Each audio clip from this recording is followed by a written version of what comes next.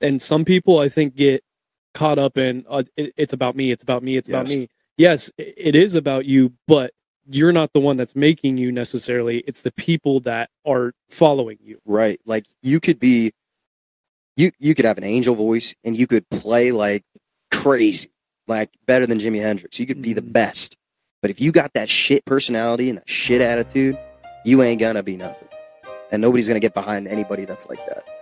You are now tuning in to the Roughnecks Podcast with your host, Cole Nixon. Much love. What's up, everybody, and thank you for tuning in to today's episode of the Roughnecks Podcast. Before we dive into today's episode, I want to tell you guys about Desert Fox Golf. I've recently partnered up with them, and they have some awesome products that you definitely want to check out. They have something called the Phone Caddy, which is the best phone holder in golf. It comes in many different colors, and they even have ones with funny sayings on it, like, I work to support my golf habit, and it takes a lot of balls to play like me. If you are like me and like to use a golf app while you're playing, then this is the thing for you because it holds your phone in a convenient location right on the golf cart. They even have a cigar holder attachment for it. One of my favorite things is their Drink Aid tumblers. They have these awesome 17-ounce stainless tumblers with a screw-on lid to hold your favorite beverage while playing around a golf. They have different versions from the classic Swing Aid to Nurse Aid, Hunting Aid, Fishing Aid, and my personal favorite design, the Patriot Aid tumbler. Head over to desertfoxgolf.com and use the promo code Roughnecks for 10% off your order. But let's get into today's guest.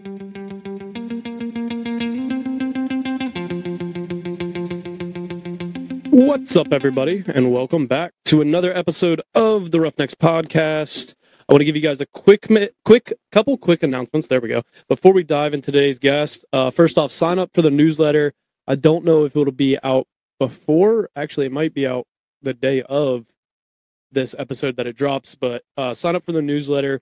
Super big announcement coming out. Also, check out social media. Mainly Instagram's really the only thing that I use. Instagram at Roughnecks Podcast to stay up to date with some of the big things that are coming. There's couple big announcements that are be coming within the next month or so that you definitely will not want to miss. But joining me today is a guest who is finally making his reappearance, Mr. Alan Carl. Welcome back, man. What's going on? It's been, we've been trying to figure this out for over a month now, probably trying to get you back in here to record. Yep. It's just one schedule doesn't work out. The other schedule doesn't work out. Get nice days. Yeah. Right. We're here now. Yeah. Finally getting it in. But I like to kick off my episodes by allowing the guests to give a background. You've already done that, but I'm going to kind of, for the people who don't know who you are, if it's their first time hearing you, just kind of tell us who Alan Carl is. Yeah. Grew up in New Jersey on a soybean farm and grew up listening to all kinds of music, to tell you the truth. My dad put me on a lot of soul music, like Temptations and stuff. Rarely did I ever listen to country music when I was growing up, which is kind of crazy that I'm in country music now. But yeah, I listen to classic rock and Temptations and stuff like that. Hunt and fish. And I just was normal farm kid, you know what I mean? Didn't really have much friends, didn't really go out as much. But, you know, that's just the way I lived, and that's the way I was raised. And when I was 18 years old, I moved to Nashville, Tennessee, and cut my teeth in Nashville for a little bit. And then from Nashville, I moved to Ohio and built I like to call it a mini empire. Mm-hmm. But, you know, as far as it getting going and stuff like that. Been in Ohio for about 8 or 9 years. And, yeah, I started out very small and just started building and building and building and never giving up and kept persevering. And I think that's why I got where I am now. So, was it a little nerve-wracking being 18 and going to Nashville? Yeah. Right out of high school, going to Nashville, big old city. You know, you have Broadway and all kinds of tomfoolery going down on there, and not being 21, you know, you can't get into the bars and stuff like that at night. And so I did a lot of songwriter nights and, you know, had a little job, but, you know, I worked on 2nd Avenue and not in a bar, not in a saloon, not anywhere. I worked right on the sidewalk. I had my guitar case open and I played for tips and stuff to get by. And then I'd say I did that for about 2 or 3 years, and then from there I worked at Big Time Boots and sold hats and stuff. But all the while, still playing music and still cutting my teeth and still doing the songwriter nights and stuff. And yeah, so That's what's I think a lot of people forget about, not even just in the music business sometimes, like with, you're doing things just to get by until you get to that point to where you can just rely on what you love to do and what you want to do. it's so true. A lot of people in the music business, they start out, they have a 9 to 5 job, but then they also do songwriter nights, or, they're doing songwriting sessions and, but all the while they're doing 9 to 5s. And, the ultimate goal is to do what you love for a living. Yes. That's the ultimate goal. And that was always my goal. And just 2 years ago, I was able and blessed to be able to do that and walk away from my 9 to 5 that I just hated to do. And every 9 to 5 that I had, I was like, man, I always want to just do music. I just want to do music, but I got to pay my bills. So as I started building and building and building as years went on, I got to a point where I had a great team behind me. And, we went full bore. We said,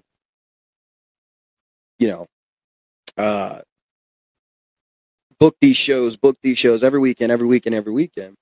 So like last year, dude, I was swamped. I mean, you want to talk about hitting the ground running. There was no question. It was every weekend, and sometimes it was Tuesday through Sunday, every night. And don't get me wrong, I was pretty exhausted by the end of the year, but at the same time, I made a lot of good strides and furthered my behind you. I think that's important. And no matter what you do, that's one of the things that I've started to see the podcast itself, like from my example, grow a little bit more because I've brought other people in. But now they're not like in here doing episodes with me every week and stuff like that. But, I have a guy that has his own segment on Fridays, and then I have a guy that is the co-host of the drinking episodes that I do. So he's on all of those now. And it's also just being able to bounce ideas off somebody and just, have, because more brain power, the better. Oh, for sure. I mean, at the end of the day, like it's your show. Yeah. But you can also have more input, and having more input is very valuable. Like, has that helped you in just like kind of songwriting too, or is that just in general? Yeah, I mean, I would say in general, when you're trying to build stuff and you're trying to create stuff, sometimes you get wrapped up in your own mind and you second guess yourself a lot. Yes. And, when you have a team, you can bounce ideas, like you said, bounce ideas off of each other, and come up with some really, really cool creative things. Say you have an idea and then one of your team members has another great idea. So you take a little bit of your portion and take a little bit of his portion and, here and there and here and there. And you come up with this amazing product that people are like, wow, that's innovative. That's new. That's something that I've never seen before.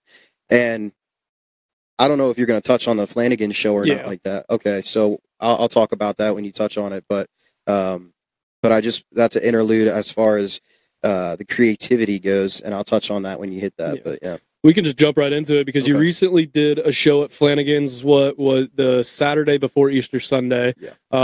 You were the headliner. Yep. You also had Preston, who's been on this podcast as well. Preston Cooper. And then I forget the other name that was there. One or two? Yeah, it was Tim Oliver and Blake Tyler. Yes, that's right. Yeah, but you did that, and we were trying to also kind of record during that week that you were leading up to it, but. Yeah.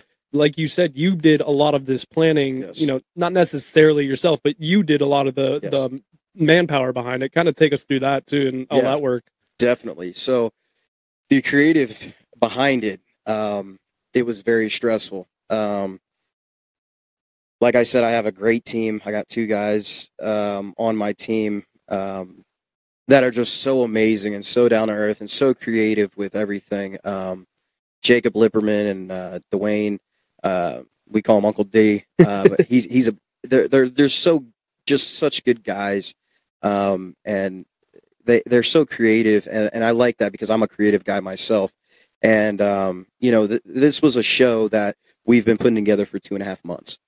So we got the go ahead from Flanagan's that we were going to do the show. We got the go ahead from Flanagan's. Shout out the country for hooking that up.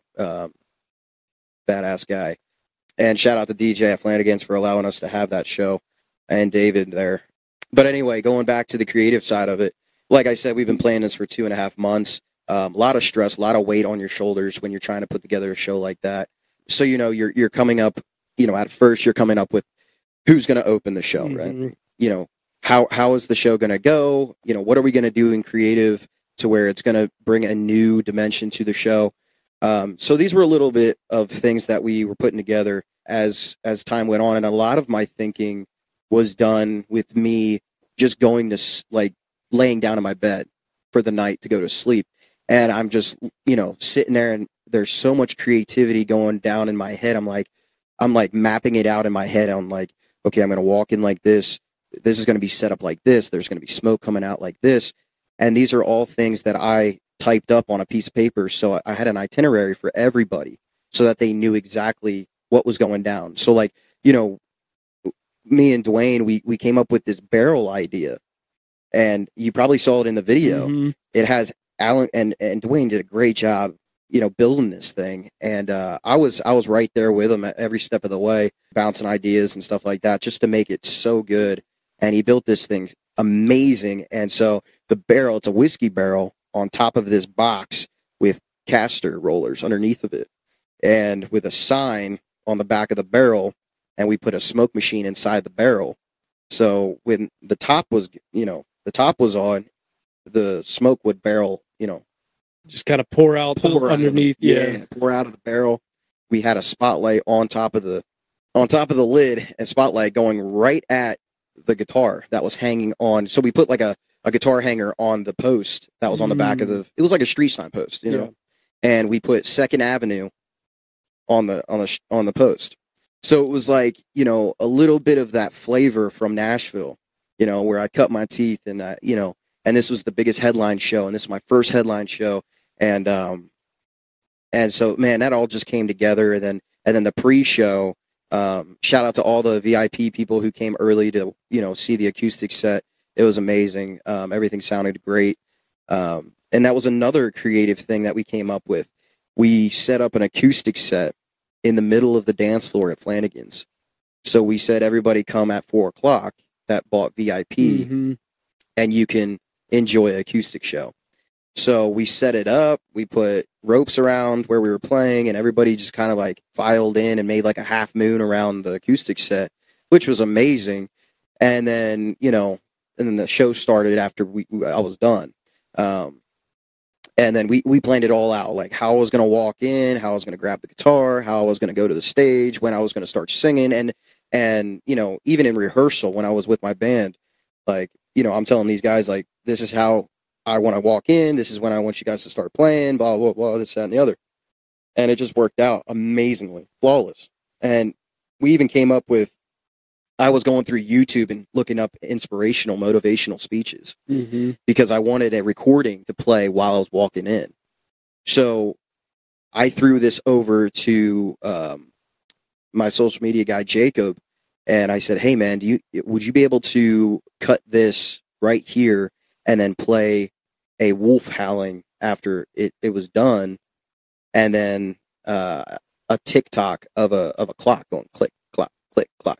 So these are all creative things that I just came up with, and I shot it over to Dwayne and Jacob, and they just did an amazing job. They're just so they're good with that kind of stuff. Yeah. So it's very cool to have them on the team. But it takes that little bit of stress off of you too, because like you said, you get that self-doubt where you're you come up with an idea and you're like, man, I really like this, but then you're like, but is it that good of an idea? Right. Or is it even possible? Yeah, can I do this? Right. And then all of a sudden when you start bouncing things, and I've bounced ideas off my guys and been what do you guys think about this? And they're like, well, this is good, but I think you should take it this direction. And it's why didn't I think of that? Sometimes they'll give you those ideas and you're like, that's even better. Yeah. But being able to having a great team, I think, is one of the biggest things. And no matter what industry you go into, having a great team is huge. Yep.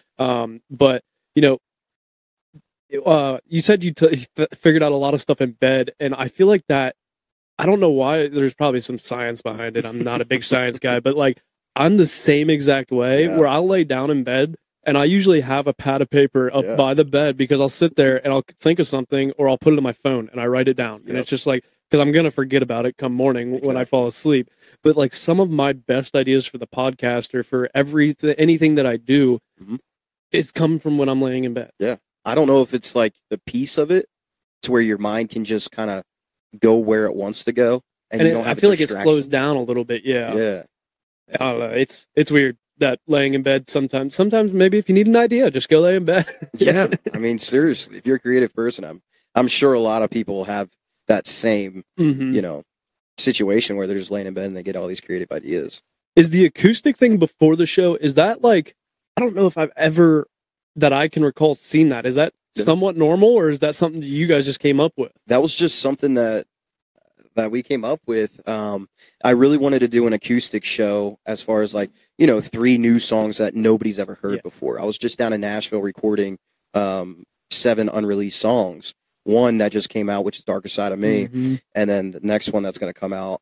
But yeah, I just wanted to like throw down 3 unreleased songs for these VIP guests that came in, and give them a little taste of what I've been working on, and just show them that I care about those people because they came early. They're paying the money to come early, Mhm. and making that those steps to come, and I just wanted to do that for them, and there was a lot of different other perks that came with that VIP package. You got a T-shirt, you got a koozie, you got Mhm. a drink voucher. These are all different creative things that we came up with to really make those VIP people feel special. Yeah. And that's what I really wanted to do for them. So Well, it's like, a lot of people have done the meet and greets and stuff, and that's why they do it, is because of the perks that come with it. Yeah. People are willing to pay the extra money if they get, and they like the rewards. We like rewards in our, like, that's just how our minds work. Yeah. We like if we're going to spend extra money, we want to get something out of it. that's exactly right. So having those, the acoustic show was cool. The T-shirt's a great idea. That's one of the things that, of course, I don't even know if I can say it yet because I hope it's out by then. But it's one of the things that's going to be coming with the thing that I'm going to be announcing here soon. But I wanted to make sure, like, and that's going to be known, like, when you sign up, that's already like you're getting a T-shirt when you Yeah. sign up for this. So, and like people love free shit. Like, they love And free shit. That's what I love free shit. Everybody loves Yeah. free shit, right? So like, with that package, it was a no-brainer. We really wanted people to feel special. And that's at the end of the day,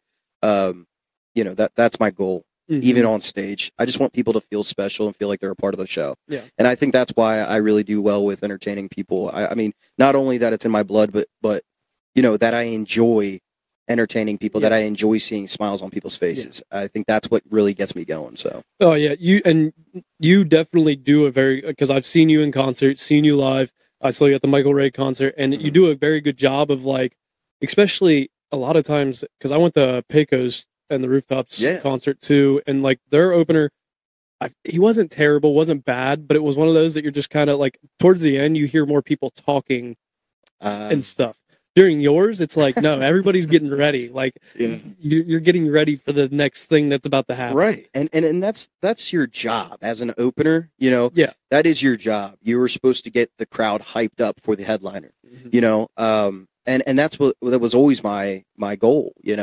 Anytime that I open for somebody, it's always a goal of mine to put on the best show that I can put on, but also be like, you guys ready for, the headliner, Yeah. blah, blah, you know what I mean? Like really amp it up and get these people fired up. And when the headliner's happy, Yep. I'm happy. And that could help you lead to more, gig opportunities in Yeah. the future, For sure. which is definitely, in that business. I feel, well, in any business, the more people the better, like more opportunities that you're going to Yeah. have. No doubt. But you have that new song, Darkest Side of Me, Yeah. out now on all platforms. Yes. Definitely go listen to it. I really like it. You definitely gave me, which I know he's an inspiration of yours, the Brantley Gilbert Yeah. vibes with it. Yeah. I love it. Where did the idea for that song kind of come from? Well, it was just it was a song that I kind of really like. I had a situation where, And you don't have to dive too far into I it. won't, but there was a little situation where and if you listen to the song, you'll know where it's coming from and stuff. And there was just a situation that I had heard of, and there's a lot of domestic violence out there, Mhm. and I just it's BS, it's Yeah, bullshit, it is. and you know, I just wanted to really make a song to where it was like, you know what, you ain't bigger, you ain't Mhm. badder, you just a pussy, really. Yeah, You know what I mean? And I'm about to show you. exactly. Step to me and you'll see. You know what I mean? Yeah. Like, don't put your hands on a woman. You know, why don't you? You know, at the end of the day, that's It's pretty almost much what one of it those is. like you want to put hands on somebody, then I'm right here. Yeah, step up. You know what I mean? Yeah. But one of the things about that song that, and this is completely different and off topic a little bit, but the laugh, like the little chuckle in it, where does that? I've never thought about this till I was listening to it on the way home from work one day, and I was like, you did your little chuckle in it. I was like, where? How do you know when to put that? Is that like in the lyrics? Is that something you plan, or does it just kind of happen? Yeah, it's just it's kind of like you kind of go into a space in your mind when you're in the studio. And I actually talked to my producer Rory over at Omni Studios in Nashville in downtown and or Midtown. I go, now I'm gonna throw out an idea to you, and let me know if you think it's okay. I said, hit play real quick. So we started recording, and I'm singing, and then I do the little laugh, you know. And he's like, do you think it's a little cheesy? And I said, I don't think so. He's like, but I like it. He's like, just don't overdo it. Yeah, Don't overdo. don't make it seem like it's forced. Like, you know what I mean? Like, just like you ain't shit, man. You know, but Yeah. you're laughing about it. You know what I mean? So it worked out, and yeah, he pieced that song together so well as all these other songs, man. That Omni Studios in Nashville and Rory, I mean, they're just amazing, dude. Amazing. What are those experiences like, being over there recording and that kind of stuff? Because, you know, I've heard different things where sometimes you're in the studio for like an hour, and then most of the time I feel like you're in there for a lot longer. Kind of what are those experiences like? So yeah, it's great. I had session players come in from Nashville Session Players Association, and they came in, which they were hired by the record. They're hired by the recording studio, and they came in, and I sent them like rough tracks of just me playing guitar and singing, like off of my phone, off of voice memos, and the music director took those songs and wrote out all the tabs for them, and he told his guys, he was like, this is how it's supposed to be played, this is the tempo that we like, that I think it would sound good in. And I mean, these guys do this stuff for a living. Yeah. You know what I mean? So they're not shy about anything. They just really dive in and really make it happen. So you know, I wasn't in there like I don't want to boast or anything. I'm not cocky at all. You know that. Yeah. But you know, I am blessed with a voice, you know, and to be able to just go in, and a lot of producers are like love working with me because we do like 3 or 4 takes and we're done with that song. You know what I mean? We don't have to go back. We don't have to redo anything. He doesn't even have to hardly touch my vocals at all.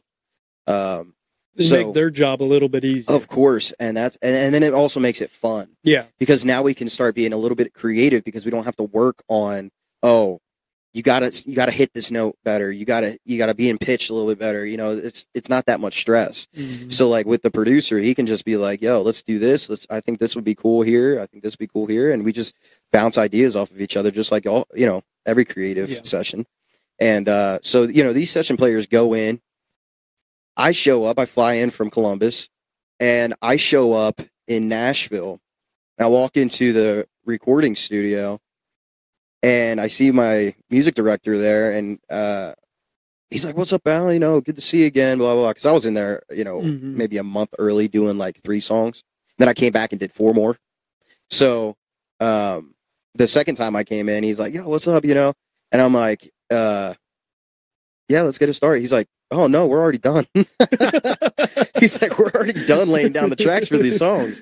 Holy shit! I said, "That took you guys like what? 2 hours?" He's like, "Yeah, about that." I was like, "Holy shit! 4 songs in 2 hours?" I was like, "Wow, that's quick." So literally, all we had to do was, and so I walked in, listened to the songs. I said, "Man, these sound great. Can't wait to sing over them." And so I came back the next day. I went to my hotel and, you know, slept a little bit because I hadn't slept the night before. I think I had a show or something like that. Went to my hotel, slept a little bit, and came back the next day, and I laid down vocals, and it was just like bing, bang, boom, and it was done. And the whole project was done. Damn. Yeah, it was crazy. So it literally took, me in the studio, maybe 2 hours for the session players, and then 2 hours on vocals, and that was it. We were done. Wow. That's crazy to think that, I mean, obviously that they know what they're doing. They've done it a million times, Sure. but it's just Yeah. crazy to think, like, you know, people also don't realize you got like a 3 to 5 minute song Yeah. that takes, 2 hours to record. Like, it's not something that, and that's not on top of you coming up with the idea, to fine tuning it, to making, figuring out all the lyrics, figuring out how you want, like, there's just a lot of work that goes into, and it's not the same scale. Mine's not nearly as long, but like for the podcast, like me writing a script, me editing, me getting it posted on social media, like there's a lot more that goes into it than just the final product. But that's the big thing, is like people want things now and Instant want it. gratification. Yes, we live in such an instant gratification world. It is Thanks, social insane. media. Oh, that social media is definitely. You get on TikTok and you never see the same video twice. You get on Instagram, you go refresh, you'll find something new. Like, it's scary to think about, really, but it's so easy to get that instant gratification. But in the grand scheme of things, if you want something, it takes a long time. And just like being able to do the headliner, like you talked about, you were singing out of, like, just on the street to start. Like, that's just how it starts. Yes. You have to grow your way up. Yeah. It does start like that, man. And a lot of these kids nowadays, they don't want to work for what they get. They just want it now. But you ain't gonna respect it, and you're not gonna hold it dear to you because, well, I didn't work that hard for it, so it ain't worth shit to me. You know what I mean? And I think that's where a lot of people get screwed up in this world, because, like we were talking about, this younger generation, they're just wanting that instant gratification right away. Instant gratification. They don't want to work for nothing. When you work for something, as well as I do, as well as the listeners know, you work for something, you have pride in that, and you busted your ass to get there. So, like, I'm not going to lie to you, bro. I was on stage at Flanagan's, and I was speaking from my heart to the people, and I started tearing up. Like, I'm not shitting you. I was tearing up, and I was about to break down, and I was like, man, you guys do not know how much this means to me, because you guys know me now, but you didn't know me back then when I was busting my ass on Nashville streets playing for tips. Yeah. Walking home at 4 a.m. in the morning. And that was every night. That was every fucking night. Just to get yourself out there. Like, it's weird. It's really scary to think about where our generation is going. Yes, things are getting easier with technology, but we still need those people, the blue collar. We really, essentially, we need the blue collar people. And I feel like you're starting to see less and less people. Yep. It may not be the same in other states, but at least around here, you start to see it a lot more, where people like my age and younger, you start to see a big decline. And I'm only 24, but my boss has always said, me and our other guy, who were 24, 25, and he's like, you guys are like the odd in your generation, right. Because most people don't want to be out here in the heat working a manual labor job. Sure. And we tried to hire a kid that was just out of high school for some summer help, and he lasted, I think, 2 weeks. Damn. Just like that was more of us being like, no, you're not cut out for this. Yeah.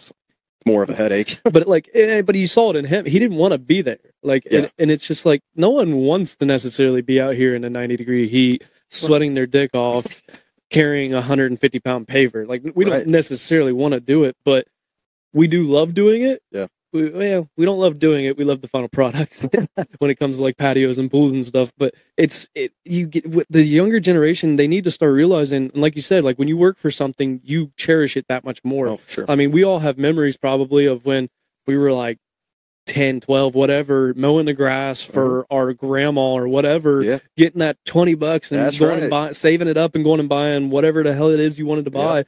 But like, I still have stuff today that I bought.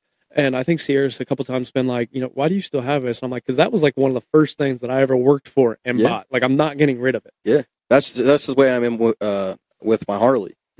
Like, I paid for that bike, and that was from me busting my ass doing landscaping. Going around and knocking on doors and mowing lawns and stuff like that. Like, I worked for that, and I was, I think, 19 when I bought that thing. And I'm 29 now, so I've had it for 10 years. But it's just one of those things. And a lot of people have asked me, like, why don't you sell the bike? Why don't you get a bagger? Why don't you, I've had a bagger before. Like I had an electric glide, and then I had my Springer as well. And now I just have my Springer. But it's just one of those things where, you work your ass off for it, and it just means something to you. And you almost feel like it has like its own personality, its own person, It starts to become part of you. Right. Right. So you don't want to, it's hard to let go of those things. Some things you got to let go. But that right there is a like prime example of something that you work your ass off for, you get, and you cherish it so much more. Yeah. And I mean, there's difference when I used my dad's tools when I was younger. Like it was like, whatever, Right. it didn't matter. But then you use yours and you're like, hey, don't throw that. That was like $10. You got grease on it. You're wiping it off after you're done with it, shining it all up. But it's true. I kind of want to go back to this Flanagan's thing. I forgot, thought of some other things too. Like, so you said you planned it for 2.5 months, you said? Yeah. How much of that was like, how was handling that stress of that? Because there is a lot that goes into it. Like what was the best way to handle some of that stress? Smoke weed every day. You're not wrong. Seriously, man. Man, I tell you what, coming up with all of the creative juice for that show and everything else, man, it takes it out of you. It really does. And you start getting like anxiety. You start getting like stress, and it's just like, man, how can I just decompress? Yeah. And so I smoke weed. For all the listeners out there, I have 420 tattooed on my hand on a clock. And that, that's one of my vices that, allows me to just kind of melt into just forgetting about stuff and just enjoying like where I am at life right then and there. Yeah. Instead of stressing so much. Enjoying where you're at in life. That's one of the hardest things to do sometimes. Well, I mean, obviously it was probably really easy to enjoy the moment when you're at Flanagan's. For sure. It's the process that sometimes we forget to like. When I was planning some things when I was planning the volleyball tournament, I'll just go and say it because it should be out by then. But when I was planning, when I'm planning this volleyball tournament, there's times where I'd like literally get so worked up and I'd just be like, nothing's going right. But then I'd be like, I'm hosting a like this is happening. Right. This like something big is actually happening. Yeah. Take a second and enjoy the win, even though you're not there yet. Enjoy it. Keep working towards it. Because that win is coming. You still have a lot of work to do to get that win, the for sure win. Yeah. But right now you're in the lead, so enjoy it. Exactly. And that's kind of where I was, everybody says to me all the time, you just need to stop and enjoy where you're at. And that's very hard for me. A lot of people ask me about like my past, and like you talk about like, you ask me like a little bit about myself and stuff like that. Like it's hard for me because I'm always looking towards the future. I'm always looking towards my next move on like what I want to achieve and what I'm trying to succeed at. So like, dude, I literally, like, I will literally forget about my past. Like I'll forget about yesterday. You know what I mean? And that sucks for me because I don't remember like really good times because I never lived in the time that it happened. Like I was there, but I can't go back to that in my mind for some reason. Yeah. And it's weird, but I'm always looking either towards the future or what I need to do or what I need to get done and to get where I need to be. And everybody says, they just say, you just need to calm down and you need to enjoy where you're at. And I think the one thing that does it for me is going to my property in Kentucky. And it has no cell service. You go out there, we got turkeys out there, got deer out there, you just go out and you sit up on a hill, no cell service, and you just look, man, and you're just like, it's such a serenity in your mind, dude, just to get away from the bullshit and get away from a lot of people that put stress on your life. You know what I mean? I know everybody's like, you got to get away from all these people that put stress on your life and bad energy and stuff like that. But like sometimes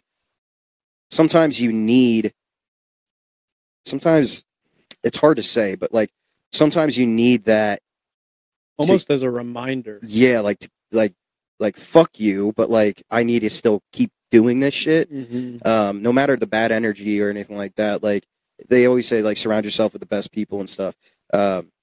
Sometimes that's not always possible because some people provide something that it's hard to like be like, well, fuck you, get away from me. You know what I mean? So, you know, at the same time, but like, you know, that's why I like to go out to Kentucky and just chill out and go fish and, you know, really just relax my mind, relax my body. And I feel refreshed after like a week without looking at my phone, without being on social media. Like, dude, crazy what it'll do. It's just peace, man. Yeah. It's crazy. And I hate, like, I'm always like, after the week of like decompressing, I always just like, I don't even want to look at my phone because I know I'm going to go back into that little fucking, like, that little ball of just stress. And I hate going back to that. You know what I mean? I wish I could just live without my phone, live without social media. But with what I do, it's just like, you know, it is a tool, you know? So, and I catch myself a lot of times just, like 2 hours goes by and I'm still looking at my phone. I'm like, what the fuck are you doing, dude? Yeah. Get off your phone. Yeah, I started using Do Not Disturb on mine because then, like, you'll get an email and then you'll be like, oh, I don't need to look at that. But when you're laying in bed and you're like, but then you get on Instagram, then you get on TikTok, then you get on Twitter. Like, you go through everything and you're like, what am I doing? Yeah. I've been sitting, like, it's 12 o'clock now. I was trying to go to bed at 10 o'clock. Right. Like, it's really easy. But honestly, one of the, like, you know, just being outside. And sometimes, like, when you go outside, don't take your phone with you because, like, not everybody can just go out and not have the cell service. Like, that's just that you don't have a choice there. Right. But like, if you do have cell service outside, just leave your phone inside and go outside for a half hour. Yeah. See what a difference it makes. I mean, there's times where I go outside and I'll forget. You completely forget about your phone. Yeah. And or like I'll even have music playing. Yeah. And then I forget where I even put my phone. And it's like, I'm glad I did. Like, that means I'm not solely relying on it for everything, which I'm bad about it. We all get caught in it. Oh, sure. But it's because it's such an easy trap to fall into. But it's sometimes you need to go without your phone. And I've gone, and you know just as well as I do, what hunting, just going out in the tree stand and sitting there, it's kind of the same thing. Like, just being outside, quiet, peaceful, it's just like a relief. Yeah, for sure. How much hunting are you able to get done with all this music stuff, though? Nothing. Hardly any. That's why this past season, I went out for like, I don't know, maybe 3 or 4 days. Yeah. But like in intervals, like one day I was able to go out, and then the next week, one day I was able to go out. So like, I had a buck come by, and it wasn't anything huge, you know what I mean? I think it was a 6-point or something like that, and it wasn't anything big, but I shot him because I'm like, I won't have another chance at coming back out here because I'm so damn busy. I'd like to go turkey hunting, but like, I'm too busy to even go. And yeah, so like, when I find the time, like, even if a doe came by, I'd shoot it because I need the meat, and you know, I won't have another chance to go out. So. Yeah, I mean, that's kind of almost to the point where I've gotten, like, usually I have a buck in mind and it's one that I want to get, but otherwise, like, not like the first days or whatever, but like after a month or so, if I'm not getting out as much as I want to, when that doe walks in, you're gone. Like, I want some meat in the freezer. Exactly. I try to shoot at least one deer every year, and people are like, well, what's the point of shooting it? Like, that deer meat disappears quick. Oh, hell yeah. Like, when you have it, you want to eat it. So that, like, I've made I think like 8 pounds of jerky now. So like, damn. And after jerky, like, that stuff, just when you're using it for jerky, it's like you get a Ziploc bag about that big off of a pound, and it's like, well, that was not as fun as I thought it was gonna be. But it's like, the jerky's just too damn good. Yeah, for sure. But and it was the end of the rut for me. So when I was out, so I was like, yeah, fuck it, I'm gonna call this buck in. I didn't even see him. I was just kind of blind calling. And some people out there be like, boy, blind calling if you can't see him. Like, fuck off. Yeah, I'm trying to lure if them you in, can't man. see them, then they can't see you. And if they hear that, I've gone back and forth with people on that before. Like when they hear that noise, they know what that means, so coming they're in. gonna come look at it. Exactly. And I'll blind call all day. Yeah. I don't give a shit. I do too. I do like, I'll blind call, wait 15 minutes, blind call again, Mhm. wait 15 minutes, blind call again. And I had this buck come in off of a doe bleat, like can bleat. Yeah, And those things are awesome. oh, I love it. And it echoes through the woods, which Yes. is sweet. And I was also like pop grunting and stuff like that. And I guess he was just down on the back side of the hill. And I didn't think I was going to get anything because the people that I was, the property that I was hunting on, they have dogs. They had these 2 dogs. Mm-hmm. And these 2 dogs were chasing me while I was going to my stand. They were coming up the hill with me, and I said, "Get your ass back to the house. Get your ass back to the house." And I'm like talking to them like they know what the fuck I'm talking about. And I'm like, "Get out of here." And I'm kicking the leaves and stuff. And I'm like, I ain't going to see shit. Yeah. Well, sure as shit. Boom. I'm blind calling and blind calling and blind calling. And sure enough, this buck comes up, and I'm like, Lord, if you want me to have him, let him walk where I need to shoot him. Sure Mhm. enough, he walked right there and laid a smack down on him. Well, and then like those are the times too, like where if you wouldn't have shot him, you'd be looking back going, "Damn it, that was stupid. Like I should have just shot." Right. I've had countless times of like does when I'm out during bow season. I'm like, I'll let it go. And then like later in the year when I haven't seen anything for the rest of the year, I'm like, why didn't I shoot that? Right. So Sierra started hunting this year, and I took her out a few times, and one of her first experiences out was during, it wasn't peak, I think it was like pre-rut. Okay. And we're sitting there. I'm in a stand. I put her in my stand because I'm like, you're going to see the most here.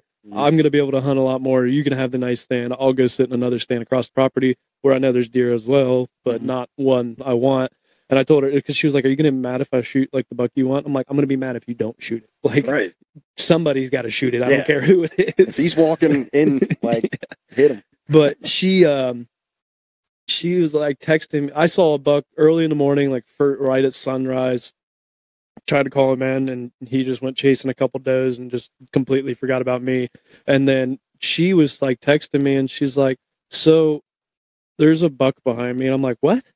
And then she's like, "Oh, there's 2 more in the field across from me, like fighting." I'm like, "You are so lucky." She got to see her first, like one of her first times out, a buck chasing a doe, 2 bucks fighting, and all this stuff. And I'm like, Perfect. "What the hell?" But like then she like went quiet for like an hour, and I was like, I really hope that means like she's getting ready to take the shot. Yeah. And she ended up texting me, and she's like, he never came out, and Dang. because he tucked in the wood. That tree stand, you can literally, you have like 2 lanes right here, and right in front of you is like just the tree that overhangs, but you have 2 good lanes here and nothing in the woods. But they usually jump the fence into the field, but they didn't end up doing it for her. Damn. But That sucks.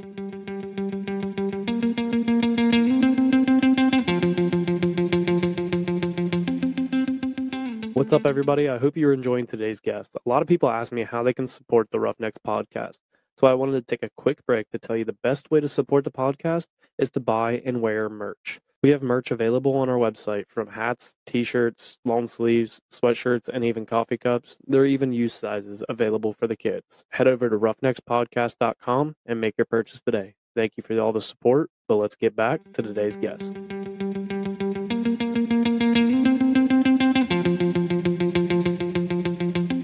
What would you say is your overall goal with music?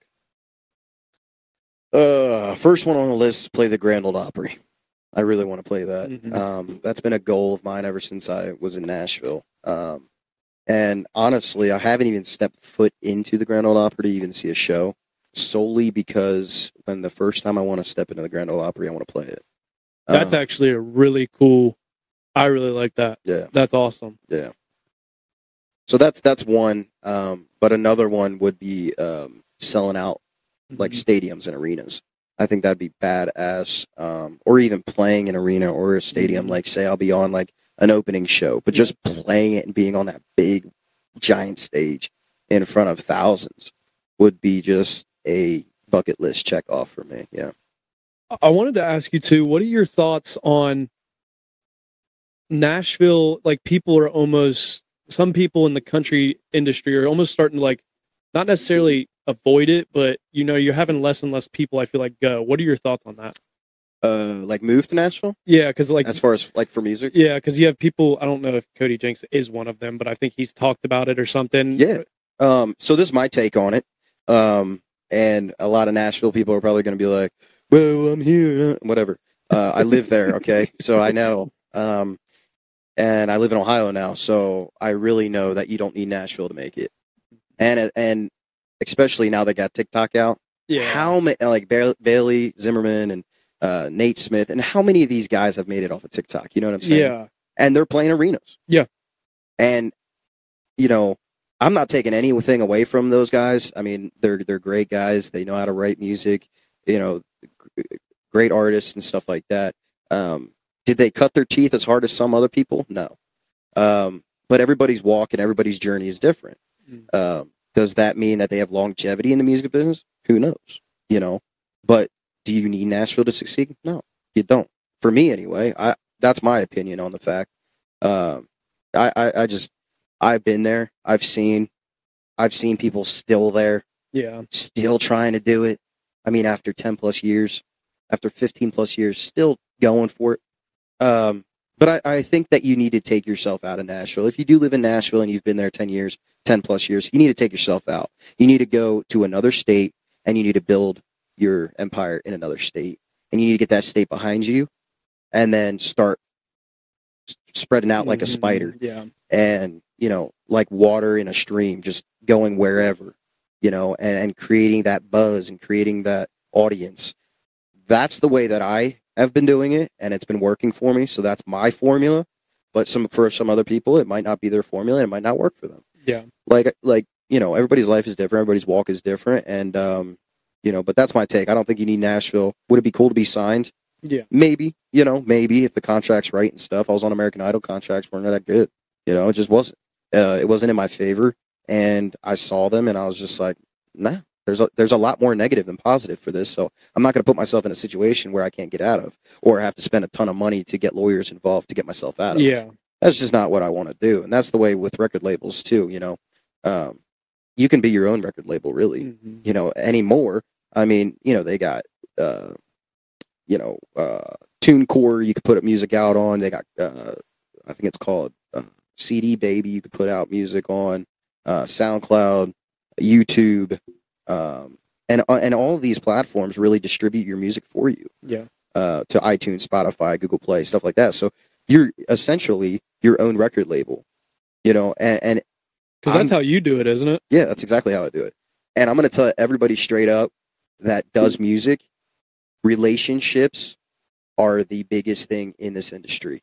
Being kind and being a positive person that people want to be around and people enjoy to be around is very huge. Being a dick and being a prick is not going to get you anywhere in life. It really isn't. People are going to possibly give you the opportunity, but if you throw it back in their face, then they're going to be like, fuck you, we're not going to work with you anymore. So I've always been very, and this is coming from a guy who's busted his ass to get where he is, off of good relationships with people. You know, I know Justin Moore's manager very well, you know, and that's just from me being who I am and being true to who I am, and showing people that, you know, yeah, I'm a country artist, but at the same time, I'm a person. I'm a good human being as well, and that goes a long way. Yeah, people want to be. They don't want to be around the person that's an asshole. Like, right? People get conceited, man. Yeah, like that makes me like not want to be around you. Like, I've had plenty of people, and we've all had plenty of our people in our lives who aren't necessarily in our lives anymore because I've had people before who I've had one experience with. They were a complete dickhead, and I'm like, I don't like that person. And I've had people like, he's a good guy, and I'm like, you know what? Like, I just didn't. Especially that first impression is very important. Very. And especially, I feel like if you're opening for somebody or like everybody you talk to, it's going, and like fans, if you're a dickhead to your fans, like you're not gonna be doing anything. No, like, they're the ones making you, man. Yes. Like your fans are the ones making you who you are. Like if it wasn't for my fans and the people that really get behind what I do, I wouldn't be shit. Yeah. And I have a song called Gonna Know My Name, and it's coming out like later on this year. And one of the lines in the song is, "Without y'all, I'd be nothing," and that's saying something. You know what I mean? Like, it's real, man. And without fans, without good people in your corner, you ain't gonna be shit. Yeah. Well, it's just like if I didn't respond to people that sent me a DM or that, like, I'd start to lose listeners on the pod. Like, we kind of have a similar basis on, like, our fans are what make this roll. Like, that is the most important thing. And some people, I think, get caught up in it's about me, it's about me, it's about me. Yes, it is about you, but you're not the one that's making you necessarily. It's the people that are following you. Right. Like, you could be, you could have an angel voice and you could play like crazy, like better than Jimi Hendrix. You could be the best. But if you got that shit personality and that shit attitude, you ain't gonna be nothing. And nobody's gonna get behind anybody that's like that. Well, that's just, I mean, I don't know how much it's going to affect him, but people are getting, very upset with, like, Morgan Wallen right now because I think it's 2 shows now that he's canceled. You want to talk about that? I'm down for it. I think the listeners would love to hear. I am curious because I mean, I don't know for sure, but Sierra said, "Did you hear what happened with the second Morgan Wallen concert?" And I was like, "No," and she's like, "He canceled because I think he was too drunk to stand up," is what she told me or what she saw. But I don't know if that's true or not or what happened. So I don't have the scoop on everything, but coming from an artist's point of view, that could be true. That could be true. But I will say, a lot of people go to these shows and a lot of people think that it's just, oh, he's just on stage doing that. No. Nope. This guy is in interviews. This guy is doing all kinds of things for his, promotion. He's, like I said, doing interviews. He's doing a lot of things during the day that he's talking, and the voice box can only take so much. Plus he's singing and he's got a raspy voice the way it is.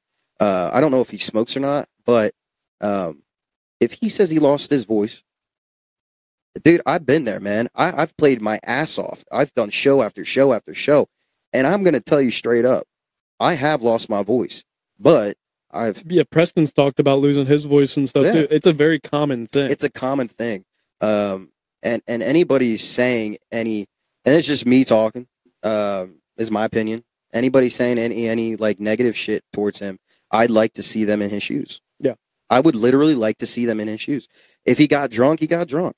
You know what I mean?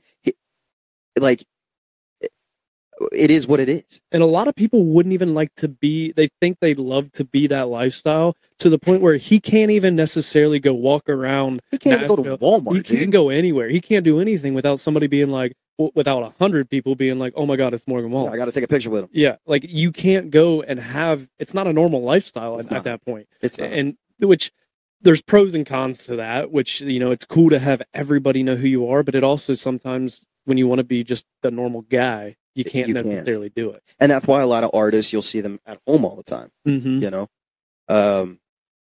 I mean, that's just my take on it. How many shows has he done to where it's like, he's exhausted. Yeah. He's peaked with his voice and,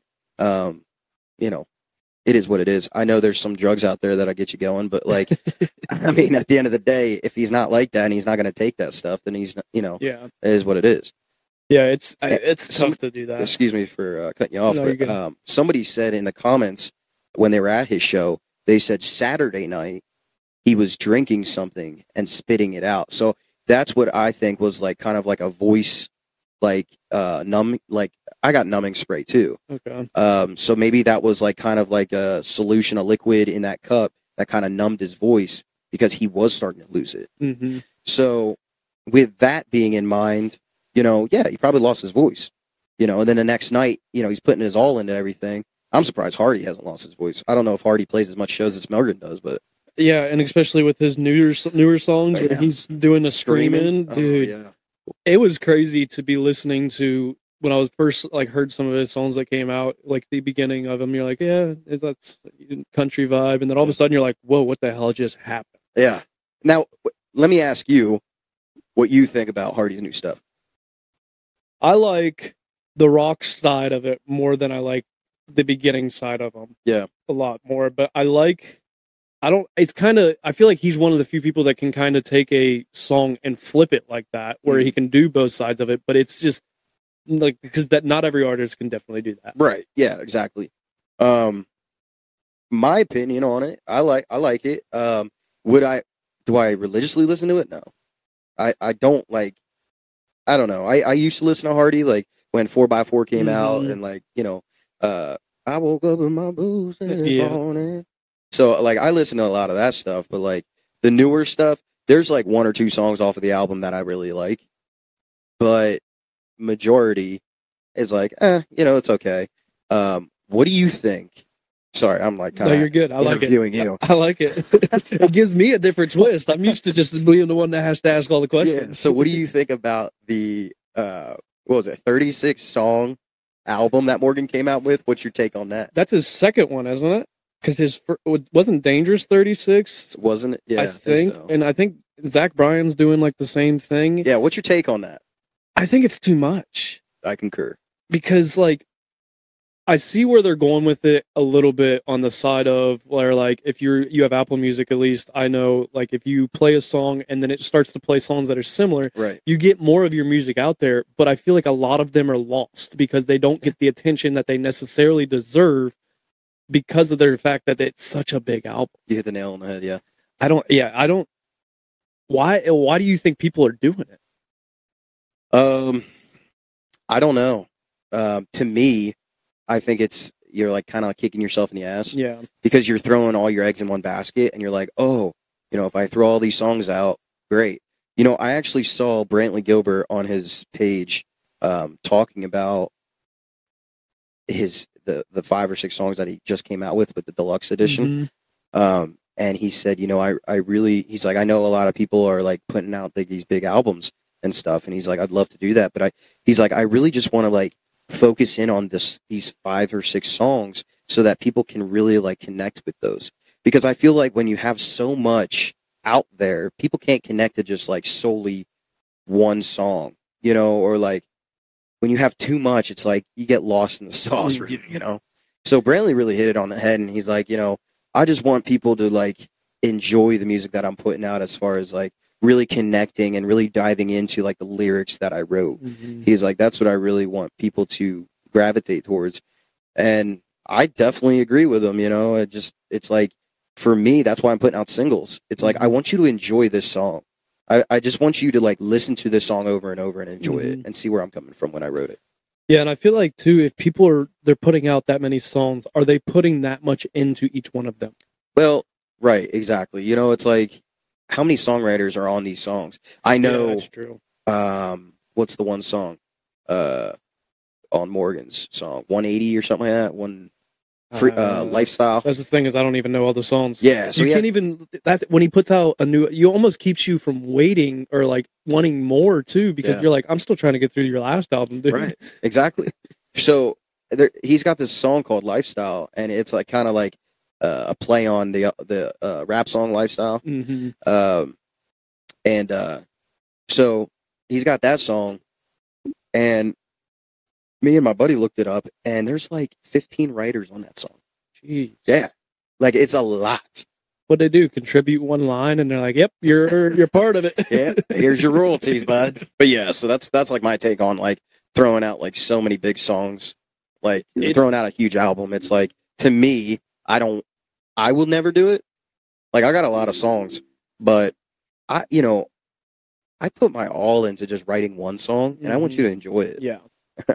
And it is an album in your future? Is that something? I mean, obviously that's something every artist wants to do, but like, is that something in the near future? Or is that going to be a little bit more time? Yeah, it's going to be a little more time. I'm actually going to go down to Nashville and write with some of my buddies, and my buddy Bobby McLam. He hit me up and he's like, we got to start writing because I want to get a song on your next album. Bobby, shout out to Bobby McLam out there, Nashville guy. Badass songwriter, and he's actually wrote "Feeling It Now" with me, "God's Country" with me, and a few other ones with me. Great guy, but yeah. So maybe in the future, maybe in the future, for sure. I mean, for sure in the future, Yeah. I'll probably come out with like a 12-song album or something like that. What is a typical amount of songs on an album? Usually 10 to 12. That's what I thought. And an EP is like 6 to 7. Yeah. Yeah. So what would you say is like the difference? Why do people do EPs versus albums? You know, I think it's either just like Brantley said, you know, just wanting people to really like connect with the songs with you know, with just like an amount of songs, like 6 or 7 songs, and really connecting with those songs. You know, when you put out an album, I don't know, to me it's like it's great to put out an album because like, you know, you're going to get a lot of people connecting with some songs, but like there's going to be a lot of songs that are forgotten about, you know, and that's what I think is happening with Morgan. Yeah. He's got like his 3 top songs that are just hitting, you know, and they're great. Yeah. But then he's got songs that are just like getting lost. And it's like, dude, you put all this time and effort into writing these songs, and You want people to be able to enjoy them. exactly. And I mean, I don't know. And I know who else? Yeah, Zach Bryan putting out another 38 song album or something. Oh no, that 36 is how big Morgan Wallen's new one is. And his last one was Zach put out like 34, right? Oh, I guess yeah. Well,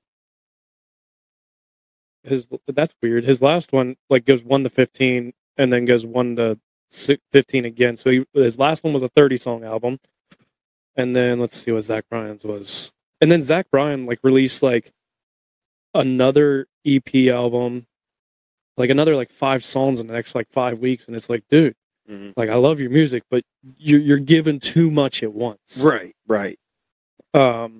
You know, what are your thoughts on? Are you a Zach Bryan fan or no? You know, I'm sure he's a great guy. Would love to meet him. Would love to sit down and write with him. But I just can't get into it, man. Really? Yeah, I just you know, no hate on him or anything like that. But I just feel like a lot of the songs sound the same, have the same vibe. And I'm like, I like new stuff. Like if I'm listening to like if you listen to my songs, every song is very different. When I go to your music, when I'm driving home from work or whatever, it's like, all right, what mood am I in? Like, you get a little bit of everything. So it's like, do I want, you know, blue collar and that like rock side of things and the upbeat, or do I want, you know, that little bit of slower stuff? Yeah, which I like. And is there a preference that you like to do? Not really. I mean, anything that I'm really feeling. When I get done writing a song, like me, Dwayne, and Jacob, my team guys, we sit down and we write a lot together, and we came up with this one song, and it's amazing, man. It really is. And it's just one of those songs where you just get captivated by it. You just kind of like, you get immersed in it. And that, I love those kind of songs where you can just sit there and you're just like, damn, I can see exactly where he's coming from. I can see the vision that he was talking about. But also it makes you feel a type of way. A lot of the songs that, you know, a lot of these artists are putting out are the same old bullshit that you're hearing on the radio. It's like girls, trucks, beer, party. Yep. It's not like distinctive subjects that happen in day-to-day life. You know, yeah, we all drink, we all party, but we're not doing that every day. Yeah. You know what I mean? They're great for like the weekends. Yeah. In the summertime, it's perfect. Yeah. These are perfect. But like Brantley Gilbert said it the best, live it up for the weekend. Yeah. You know? Yeah. I mean, honestly. Yeah. So like when I write songs, like we'll go through my songs right now. Feel It Now. That was about a night out on Nashville on Broadway. Me and the songwriters went out on Broadway and we got fucked up. You know, and then we had a song write the next day early. And I walk in, I'm like, damn, guys. I said, man, I'm feeling it now. And Bobby goes, that's what we're writing right there. That's the song title, Feeling It Now. So either I can't remember. See, this is the thing. I can't remember if it was like, that's exactly how it went, or like, did I just go out on my own? And I came back to the song right the next day, and I was like, fuck, I feel like shit. But yeah, so they're like Feeling It Now, and then God's Country, about, you know, how our country was going at the time and how it still is going, you know what I mean? Yeah. So, you know, things like that. And then, you know, Put On cool story about Put On. Put On was held by two of my favorite artists out there, Jason Aldean and Brantley Gilbert. Huh. That song was held by them for 2 months. Damn. Bobby McLam wrote that song with a couple other buddies of his in Nashville. So that song was held by Jason and Brantley for 2 months. Then they dropped it because I guess their crew or their label was like, we just don't think it's going to hit like these other ones. So Bobby hit me up and he's like, hey, I'm going to send you a song. What do you think about it? What do you think about cutting it? He sent it to me. And I said, damn, that's a banger, dude. Like, I'd love to sing on it. Yeah. So I bought the stems from it, from the recordings and stuff. And then I went into the studio and I recorded it. And that's what you hear on iTunes, and all the other music platforms. But, you know, I didn't write that song, you know, but I could relate to that song. Yeah. You know, and that's what it was like. It connected with me. And that's why I was like, yeah, let me record it. And then, you know, Pretty Girl, you know, it's about like finding the love of your life. You know what I mean? And then Blue Collar. Yep. You know, I'm talking about 9 to 5 and I've been there. I've done excavating. I've done HVAC. Like I've been there. I've done that, you know? So I know what it's like to have calloused hands. I know what it's like, you know, to wake up in the morning and work from sun up to sundown and overtime and all this other stuff. And so I'm really writing songs about like what I've experienced in my life and stuff like that. And I just feel like a lot of Nashville artists and songwriters and stuff, they get lost in that because they're surrounded by what they only know, which is Nashville. You know, they're not going out and experiencing these things and writing from the heart of like experiences. So that's what I like to do. Like if I'm ever coming up with like a song, I just like to immerse myself in the subject that I'm singing about and do my research on it and maybe even put myself in that situation, like per se, like in my mind. I'm not talking about physically. Yeah. Because Darkest Side of Me was not me. I don't think that's a situation you necessarily want to put yourself in. You don't even want to be around it necessarily. Exactly. It was more of a, but it was, you know, a situation that happened in somebody else's life that that happens a lot. Yeah. You know, in day-to-day life. And that's what I wanted to write about. That's where I came up with that idea. And then I have another song coming out the end of May, which I'll show you after we're off of this. It's a badass song, man. And I don't want to throw out the song title yet, but yeah, we're working on that, and the cover is going to be badass for that song, and just the vibe of that song is just like, it's just like a, you know, it's just like, it's crazy, dude. So I hope that a lot of people enjoy that one.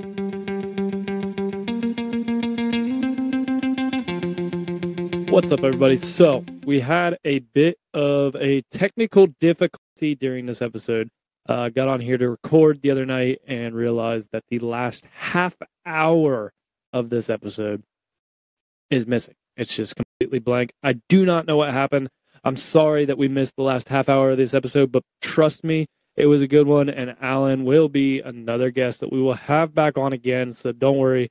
We'll get back into some of that stuff, but you're going to hear it, you know, kind of cut out right there, and then it's going to go right into the end of the episode where it just started picking back up again. I have no idea why, but sorry for that. I'm sorry that for everybody that wanted to listen to that, but that's all we got for today's episode, so let's get into the end of it.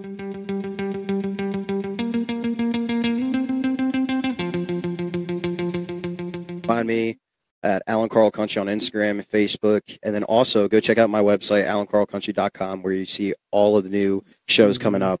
I got merch on there you guys can buy. And all the new and innovative things that me and my team really want you guys to be connected with and captivated in. So be along for the ride, man. It's going to be a wild time. If you're in the area, definitely go check out one of his concerts. You will not be disappointed. Definitely check out that merch too, because I have one of the hats. Those things are sweet. The logo's sweet. Love the logo. But until Friday, you guys know the deal. Life is hard, and it's going to knock you down just like a bull does to a bull rider. Don't let that bull of life walk all over you. Get up, grab the bull by the horns, and take control of your life. Roughnecks, out.